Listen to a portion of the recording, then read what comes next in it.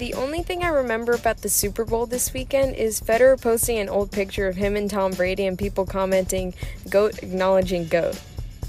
Oh yeah, I saw that, but you know which GOAT acknowledging GOAT deserves the spotlight this week? Oh, yes, I have a feeling I know who you're talking about.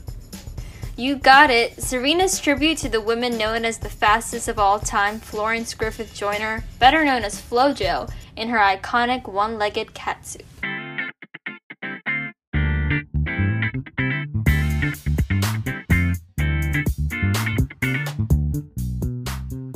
Hello everyone and welcome to Hold On to Your Racket, the podcast for Gen Z tennis fans. We're your hosts, Shravya and Josephina.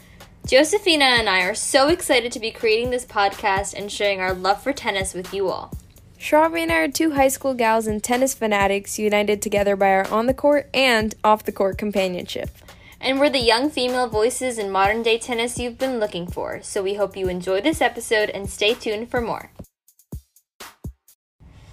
Hello everyone, so today is February 9th. This is our first episode since the Australian Open has actually started, so we're back in our Grand Slam schedule of podcast recording. It always takes us a while to, whenever there's like big tournaments going on or Grand Slams going on, to figure out what our kind of recording schedule is going to be. Each time we have to figure out when we want to do it, what time of the day we want to do it. So initially, we were going to record today at 5:45 in the morning, but we found an alternative. We did. So currently, I am recording at the venue where Shravya and I play tennis. So it's kind of ironic in a way. It works out. But definitely, we didn't have trouble, but it was definitely a new challenge figuring out the recording schedule for the Australian Open considering the time difference. For sure. It's like the place where our on-court companionship was birthed is now where we're having our off-the-court companionship podcast session. So when worlds collide, I don't know about you, but this is pretty perfect right here. But to jump into the hot headlines, we wanted to talk about one thing that's people were talking a lot about yesterday. So why don't we dive right in? Yeah, starting off, or actually just that, Gael Monfils and the kind of mental health issue in tennis. So after his first round defeat handed by up-and-coming Finnish player Emil Ruusuvuori came in 5 sets, Monfils attended an emotional press conference. So a little bit about Gael. He's a French tennis player known for his trick shots and highlight reel match-playing style. He reached a career-high singles ranking of number 6, 2 Grand Slam semifinals, and 3 Masters 1000 finals. Yeah, so he's obviously, you probably know of him, a very accomplished player. And about a year ago, before the kind of COVID hiatus, Monfils was doing really well. He was almost unstoppable. He won, 15 of his 16 last matches before that break. And in Dubai, he actually held triple match point against Djokovic, but then couldn't manage to close out that match. And he hasn't won a match since then. So I think that, ever since, the tour resumed, he's had a lot of struggles. And, again, he fell in the first round of the Australian Open this time. So in his press conference, which, again, as Josephina said, was very emotional, he said, quote, this is translated from French, quote, "I would like to get out of this nightmare, but I can't. I play badly, I can't make a forehand, I make mistakes, I'm 6 meters behind the baseline, no confidence. I'm honest in telling you that I have no confidence. I don't feel good, it shows. I don't need to say more, it shows, I think." And then, after being asked what hope he holds on to, he said, "To nothing. I'll give what my mother said. We must continue to train and it will come back. This is the only trick." And then, kind of in the middle of this statement, he broke into tears and then left the conference shortly after. So it's definitely really heartbreaking to see such a joyful and spirited player that we usually see that's known for all his tricks and just smiling uncontrollably on the court break down like this. But it's definitely brought light to what the COVID break and what losing streaks can do to players on tour. Yeah, and then other players actually have also recently spoken out about mental health, specifically ATP players. Like Stefanos Tsitsipas mentioned it during the Nitto ATP finals. Yannick Sinner just a couple days ago launched a mental health awareness campaign, so you can check out his social media for more on that.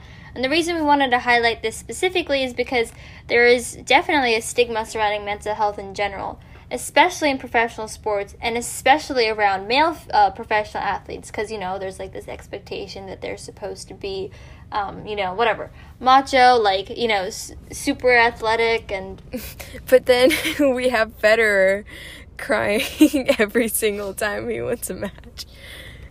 That's true. But there's definitely that stigma there. So that's why it's really notable to see these players coming out and talking about it, especially since the start of the pandemic. So, hopefully that's a good sign, raising awareness about it, being more candid about it. But clearly, there's a long way that we can go in terms of being more supportive, at least within the tennis world, the world of professional tennis.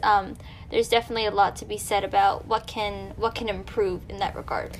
And also the fact that we're kind of in a new era of tournaments, because these tournaments are being played after long periods of quarantine. And for players that were, for example, in hard quarantine, it's even harder. And also the lack of fans, which sometimes, the fans are what the players play for sometimes, especially talking about Monfils. He plays for the crowd. Like, he lives off the energy of the crowd. So definitely different for players like him.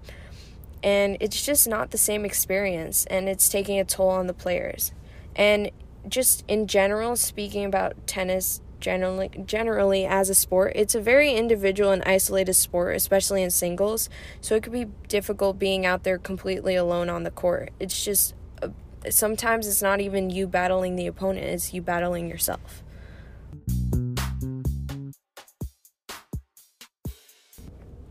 So next up, we have our round 1 recap of the Australian Open, the first Grand Slam of this year.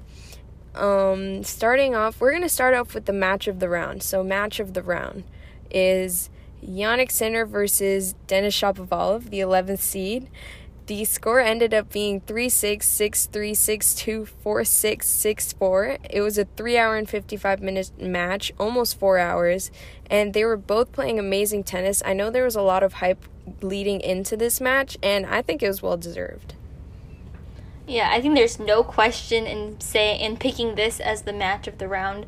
Jannik Sinner was going into this match with a 10-match winning streak.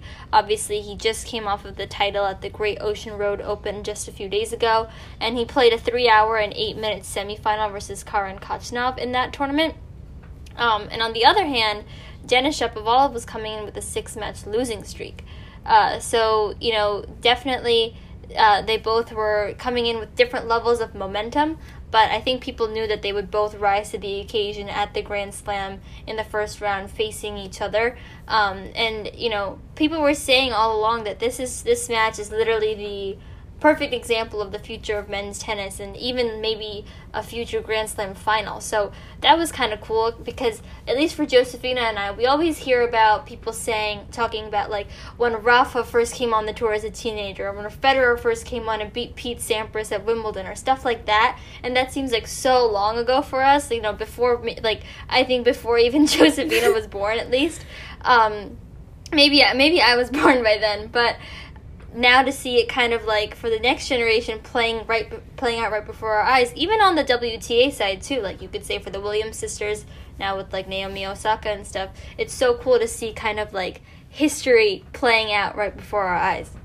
Yeah, we're kind of seeing that like change in players, like as players that we have known for so long, been playing so well at the top of their game, getting older, and then these new players kind of peeking in and showing what they can do. And this was definitely an example of that. But, like some of the best aspects of this match were not even the tennis. I mean, there's a little kind of dilemma in the middle for Shapovalov. He had a little bathroom break trouble, because he had asked the umpire to get a bathroom break just before the 5th set, And the umpire said no because he received treatment for his left shoulder earlier and was denied. So then Shapovalov went into this whole rant saying, I'm going to pee my pants. I'm going to pee in a bottle. So that was kind of funny. I mean, I understand they were under some stress going into the 5th set, but the way he took it out was hilarious. And we wanted to pay tribute to that with our episode title. To pay tribute to Shapovalov's little dilemma right there. But that was definitely funny. There was also a moment, I think, when Sinner was trying to, he paused play for a second because there was, an insect on court or something, or on his racket. I'm not exactly sure what happened there, but that was also funny. Oh, wait, I just realized, because it's, the younger players, and then talking about peeing their pants. Anyways, going in... Yeah, it was just a very impressive performance from Shapovalov, who ended up being the winner. And he kept his head in the game, played the big points well. And, I mean, the crowd was more in favor of Jannik because, like we said, he did have that winning streak going into it. But either way, it was an amazing match from both of them. I also think we should note Denis's outfit. I mean, that was, I was surprised because I think all the other, men's Nike Core outfits were, that navy blue situation. But his, I don't know, Josephina loved it also, but, the baby blue was perfect on him, don't you think?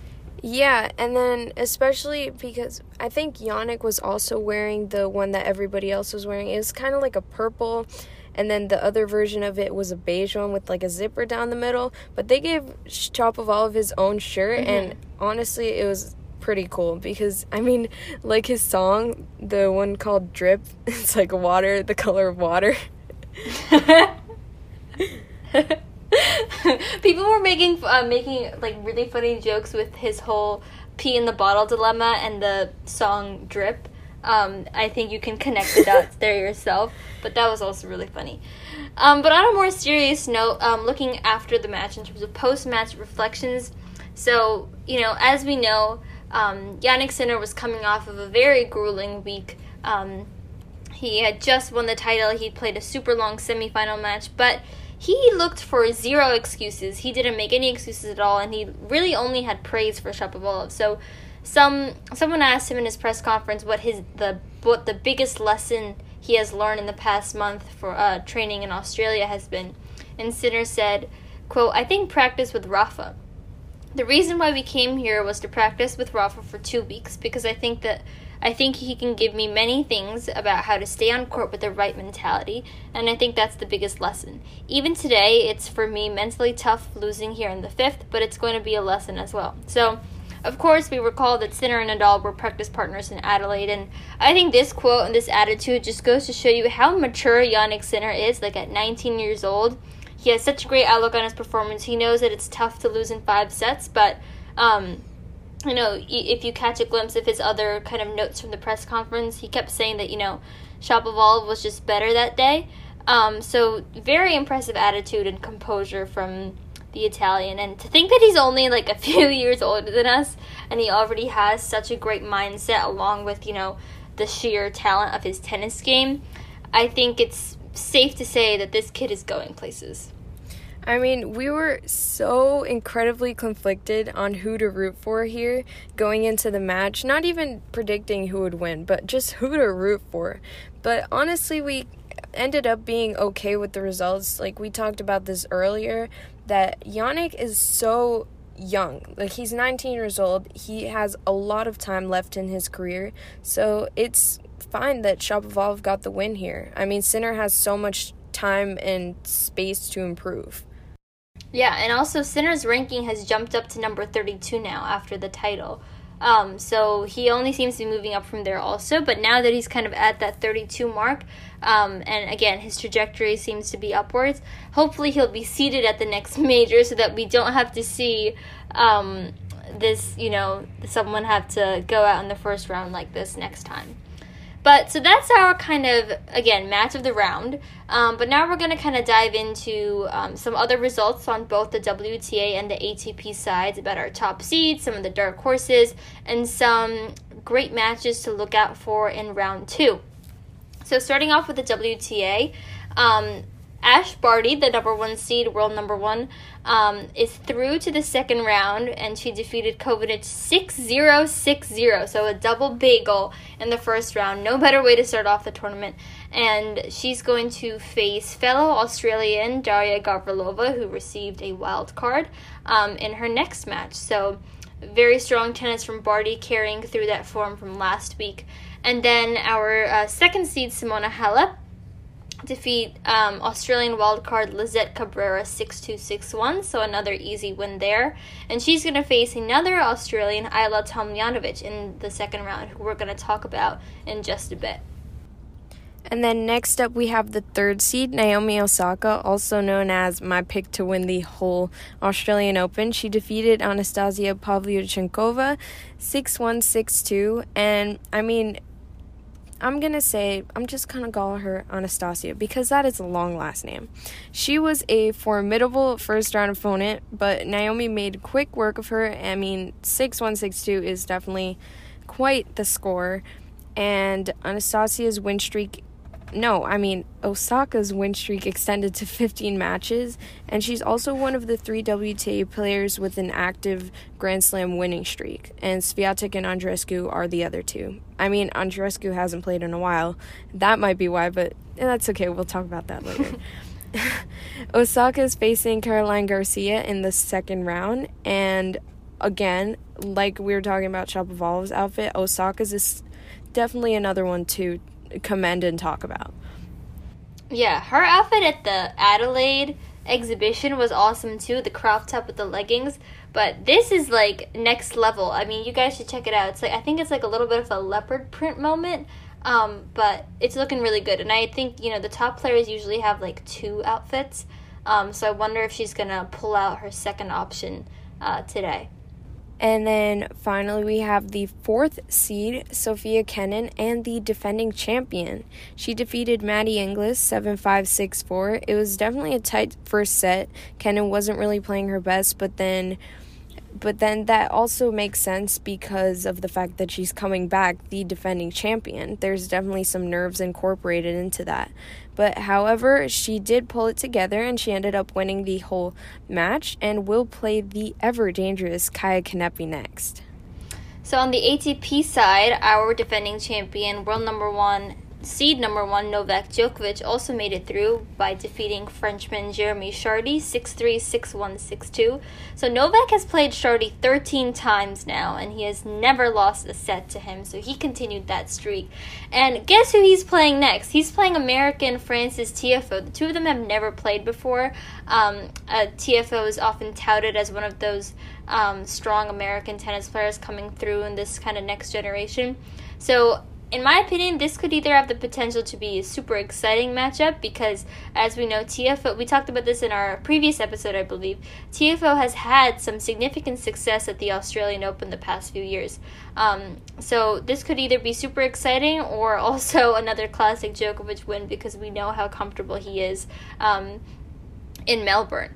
Our number 2 seed, Rafael Nadal, also had a quick win, 6-3, 6-4, 6-1, over Laszlo Djere. And hopefully, you know, we were talking about the slight back issue he was having during the ATP Cup. Hopefully that's resolved by now. It's always, you know, it's not great to be coming into a tournament with something lingering. But, you know, I guess only time and, you know, more matches will tell how that holds up. And then our 3rd seed, Dominic Thiem, defeated Mikhail Kukushkin 7-6, 6-2, 6-3. The first set was a bit tight, but Thiem often, you know, starts out that way, but he was able to push through. Next up, we have Daniil Medvedev, the 4th seed. He defeated Vasek Pospisil, who we have heard about in the past year, 6-2, 6-2, 6-4. And he's not an easy first-round opponent. Like I said, he was definitely someone who he went pretty late into the U.S. Open rounds, I think. Yeah, I think he made it to the round of 16.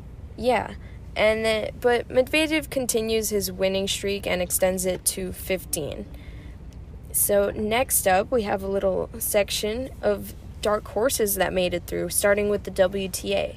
So we have Ann Lee here, and just to sum it up, kind of, a tweet from a British tennis journalist Tumaini Carayol. Ann Lee, 20, has quietly been one of the breakout players post-hiatus. Now 15-3 on hard courts in Cincinnati with her first slam round 3 at the U.S. Open, like her first slam getting to round 3 at the U.S. Open. Yeah, okay. First top 20 win in $80,000 title in an ITF. First WTA final in the Grampians Trophy, 10-match win streak, and a nice rise from 133 to 69. So, yeah, she's been climbing up ever since last year.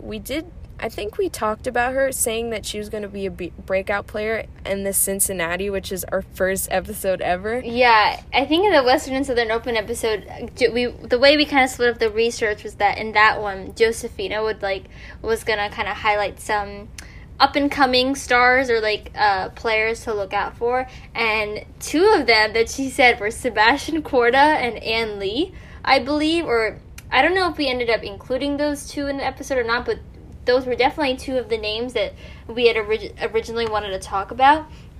I'm not sure if we eventually ended up scrapping that section or not, but you can check our Google Docs edit history. Josefina definitely wrote them down there. So, I mean, I don't know. Josefina's kind of on fire with these rising American predictions. I mean, I really am. They both broke into the top 100 either late last year or early this year.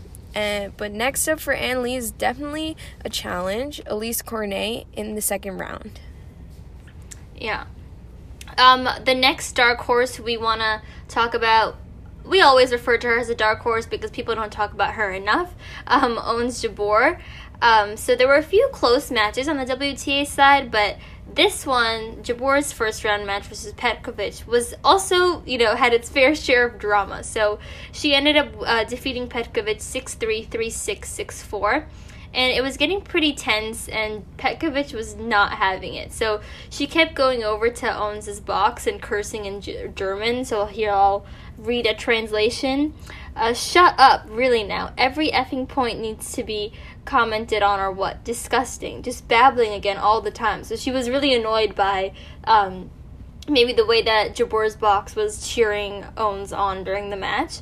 But despite all the drama and the 3 sets, it's pretty good that Ons was able to fight her way through.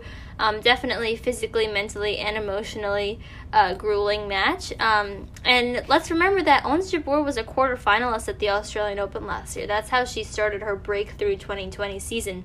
So we're definitely keeping an eye on her. But she does face a tough opponent in Anna Karolina Schmiedlova next, who we saw defeat Venus at Roland Garros, and who is coming back from kind of a little, I believe, I don't know if it's an injury or a bit of drop in her rankings, but she used to be one of those up-and-coming WTA players. But that'll also be a tough match for Jabeur, possibly. So hopefully less drama, though.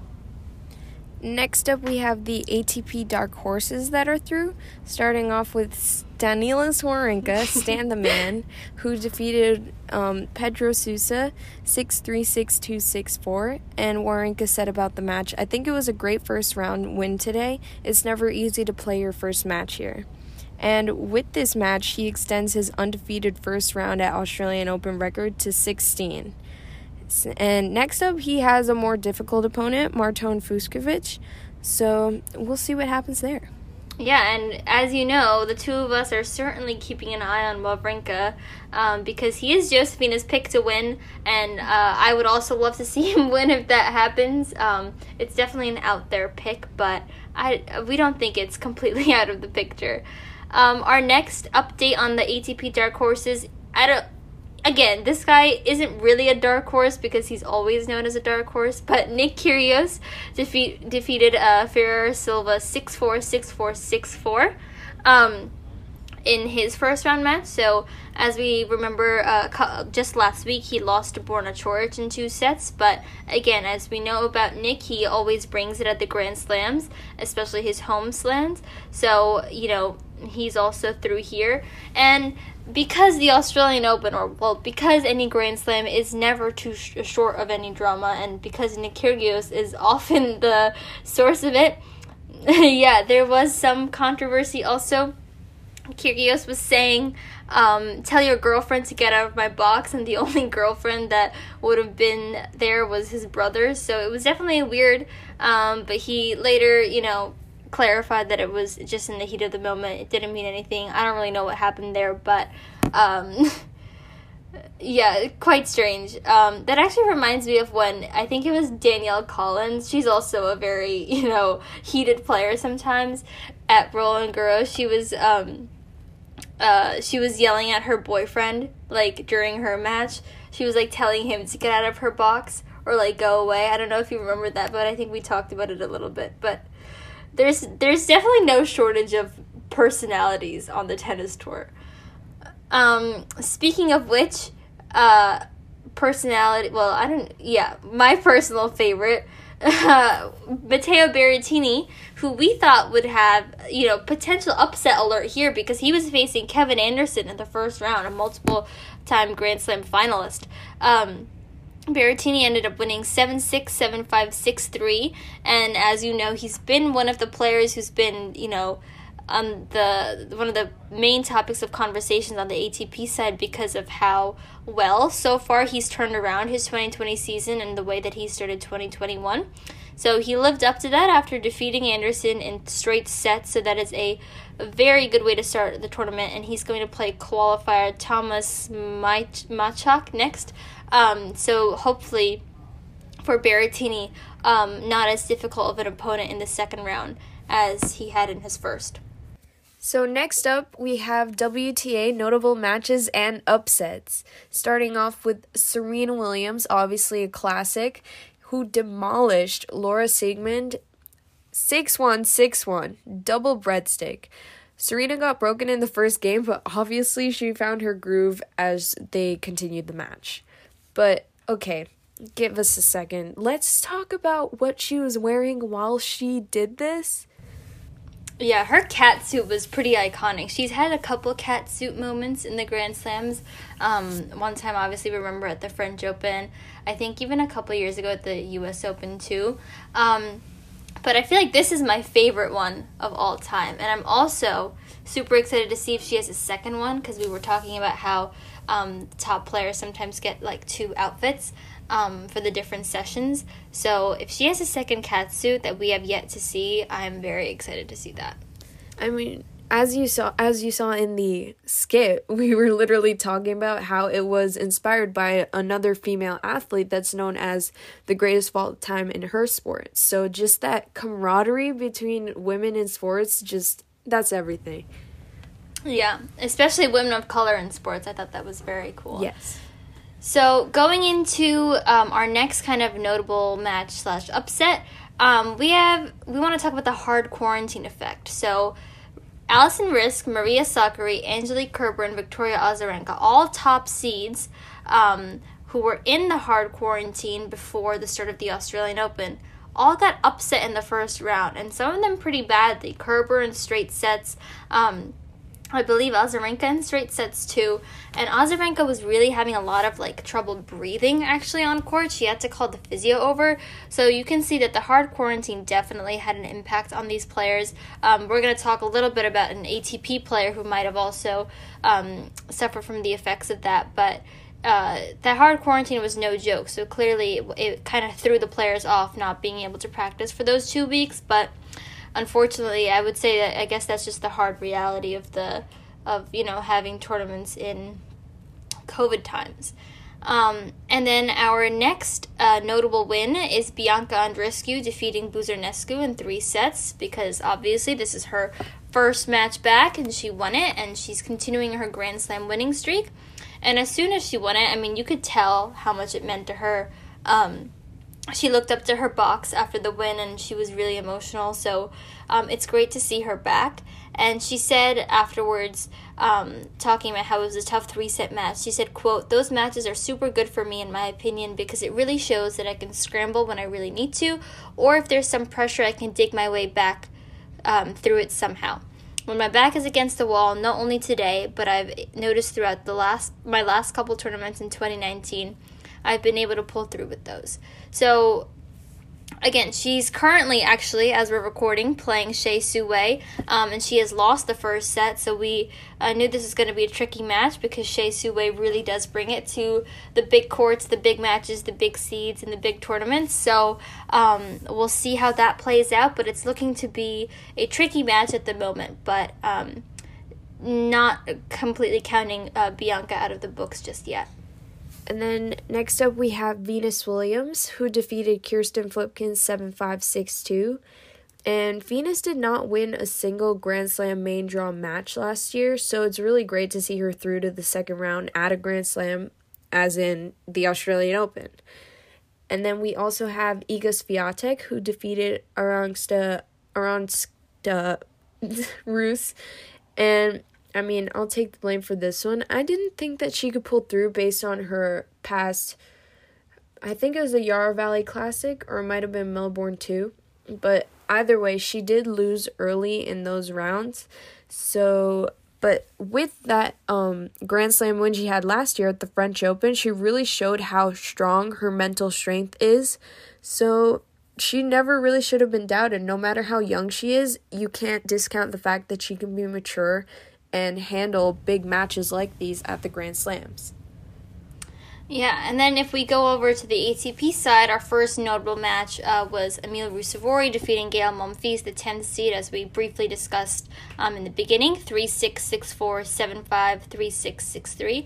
So Ruusuvuori is another one of those younger guys who's kind of creeping up the rankings a bit. Josefina had, kind of had an eye on him since a couple months ago because she's just on a roll with, catching a hold of these young up-and-coming players. And he actually did pretty well a couple of months ago, reaching the semifinals of the Astana Open. But what's interesting here is that Gael and Emil had been practicing together for the past few weeks, and Emil even said that he found it kind of weird that they would have to play each other so soon. So he said, both of us were a little up and down, and that's how it went to 5. But yeah, I was able to come through today and just really happy about that. So that was kind of Ruusuvuori's reflection on the match, and then we obviously covered Gael's reflection on it earlier.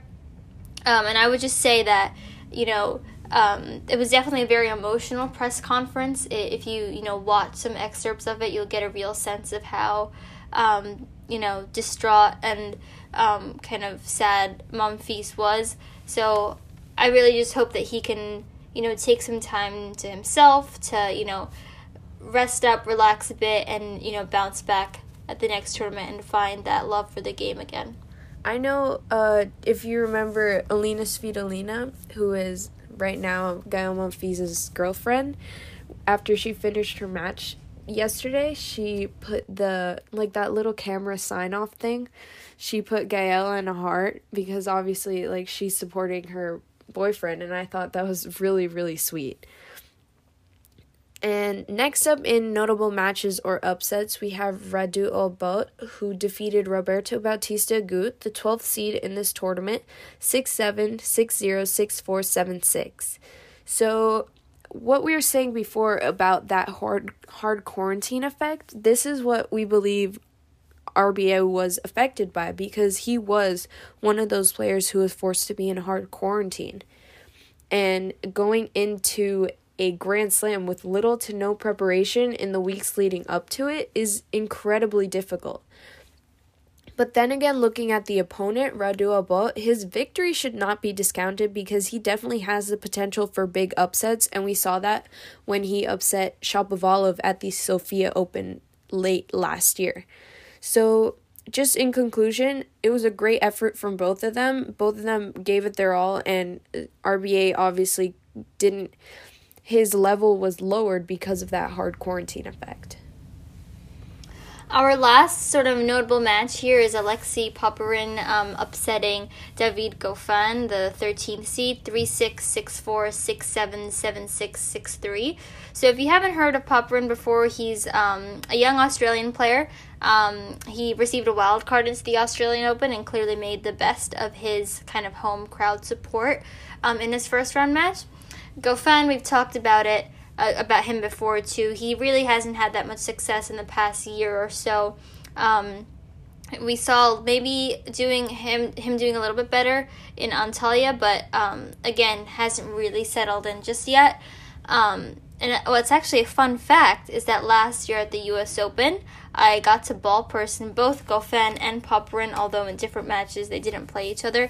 So that's kind of the reason why that I know of Alexei Popyrin, and Josefina, again, being the young player scout that she is, also knew about him. But Popyrin's going to be playing South African Lloyd Harris in the second round, who's also a pretty solid player. And they've played a couple times before against each other, so that'll be an exciting one. Yeah, so speaking of exciting matches and kind of things that are coming up, we're going to do our signature tiebreaker section now, where we choose 2 matches from the next round, which would be the second round of this tournament, and we choose who we think is going to win. Yeah, so I'm going to start off with my 2 ATP tiebreakers. My first one is Nick Kyrgios versus Ugo Humbert. So we predicted that this was going to come up, and the reason why this match is so important is not only because it's exciting on its own, but because the winner is likely going to face Dominic Thiem in the third round. So Kyrgios and Humbert have played once before, just last year at Acapulco, but Kyrgios retired after losing the first set, so their head-to-head is technically 0-0. But in terms of who I'm picking for the winner, I'm going to say Nick Kyrgios, just because there's something pretty awesome about a Nick Kyrgios comeback at the Australian Open that makes me feel pretty confident that he can take this one.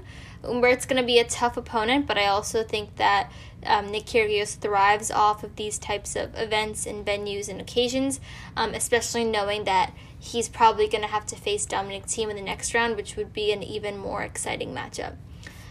And then my second tiebreaker features another Australian, Thanasi Kokkinakis, versus Stefanos Tsitsipas, the 5th seed. So it is so great to see Kokkinakis back. He was really one of those up-and-coming players just a few years ago, but he's been off and off the tour for the past few years with injuries. He even had mononucleosis for a bit, so he hasn't played a full season in a very long time.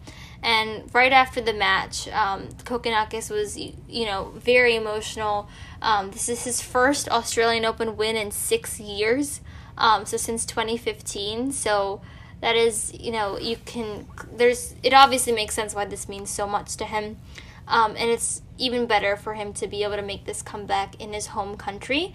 And were some funny things surrounding his win. He actually, I think one reporter complimented his outfit or something, and he said that he bought it from Kmart just before. So I thought that was a nice little glimpse into reality.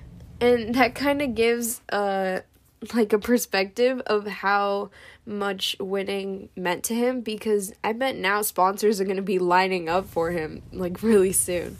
Yeah, he used to be sponsored by Nike, but I guess lost that sponsorship now, but I guess he's trying to show that he's back.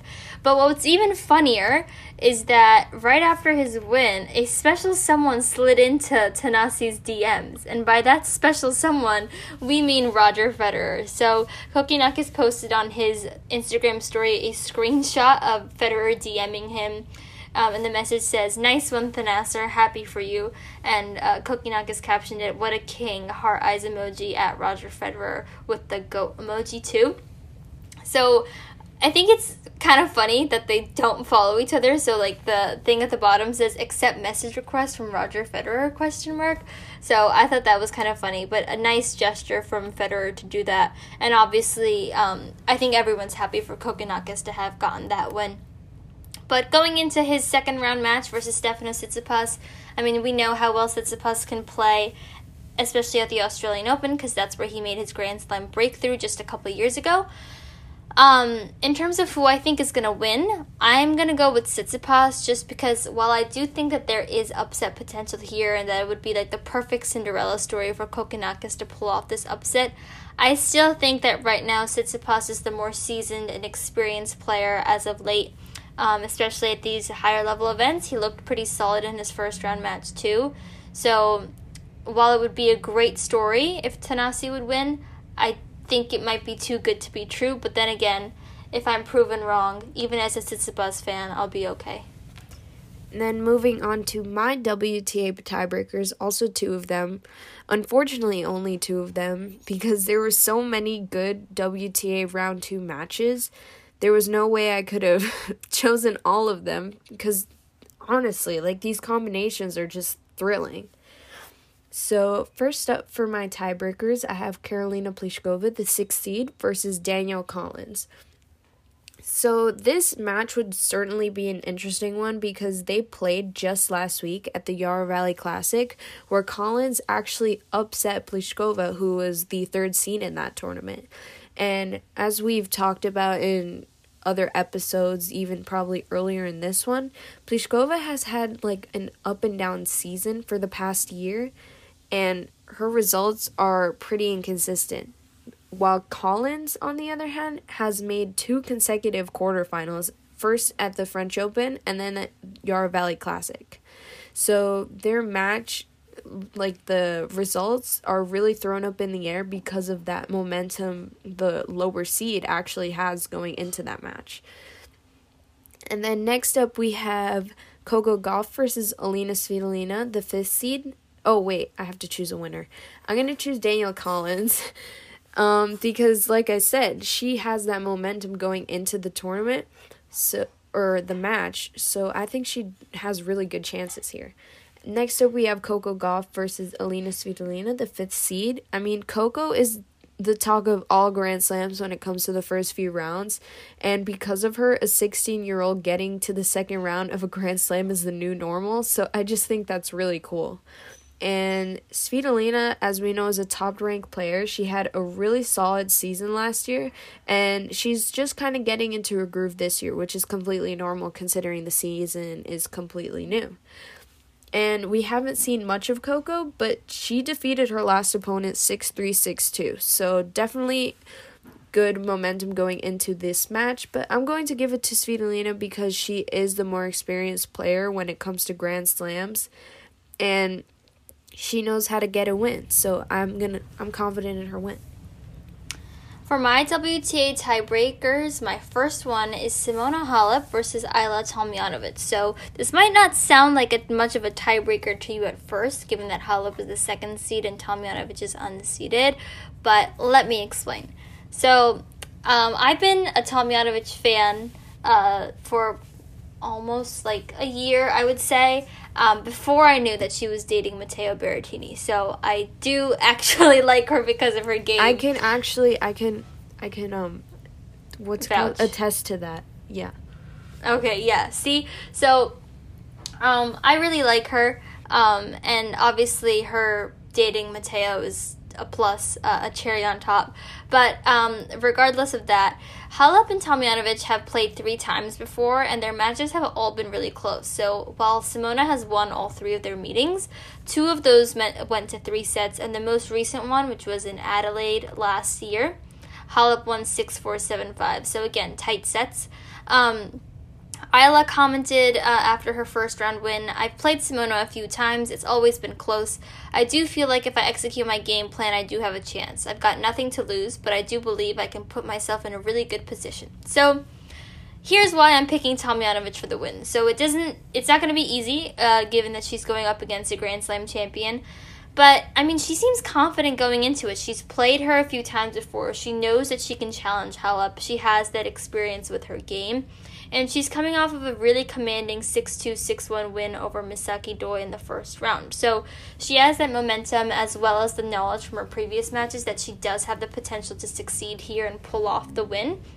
And also, you know, while I don't want to count Halep out kind of like we did with Swiatek with her upset last week, but, you know, she did lose to Alexandrova just last week in one of the tune-up events. So, I mean, I would say that there is definitely, I mean, it's a Grand Slam, a totally different ball game, but I would say given their past 3 matches and Tomljanovic's attitude going into this, I think that Ajla does have a chance.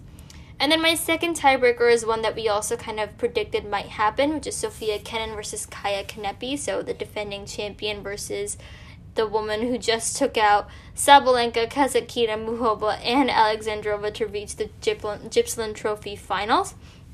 So that is exactly why I'm picking Kanepi for the win, because as we said before, Sofia Kenin seemed a little nervous, pretty nervous in her first round match versus Inglis. It was kind of tight. She was also kind of seeming that way versus Pegula last week. Jessie Pegula is also someone we should be keeping an eye out for.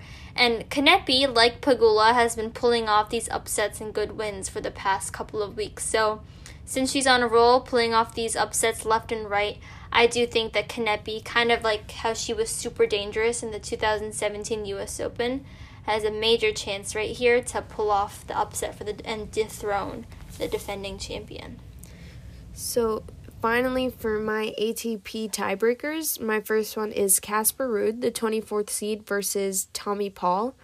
So I think that even though they're not the highest ranked players, and that might be something that doesn't really draw people to the match, I think it's going to be a pretty close one because they've both been kind of playing on the same level of tennis. And I think it's always really good when we see a good matchup of levels in tournaments, because even if they're not the most famous players, it can still be a really good match that provides some great tennis. So I think like I said, I think the result is going to be pretty close, but actually favoring Ruud because of his experience in larger tournaments. And my second ATP tiebreaker is Alexei Popyrin, the wild card, versus Lloyd Harris. So Shravya talked about this one a little bit when she talked about Alexei getting through as a dark horse to the second round. So Popyrin just came off of that upset of David Goffin, so he's definitely on a roll. And while this result may be close because Lloyd Harris is one of those, he's higher ranked than Popyrin, I'm choosing this match as more of a let's keep an eye out for Popyrin because, like we said, he is on a roll and he's one of those young players that they can have this burst of momentum and then suddenly just keep winning after that. So this can definitely be one of those cases. And Harris did win their last two matchups, the last one being at the French Open in September. But I'm going to give it to Alexei because of his recent momentum and his home court advantage. So we're going to be keeping an eye out for all these players, including the multiple Aussies that we've outlined. But as round 2 has just gotten started, let's see how our tiebreaker predictions fare.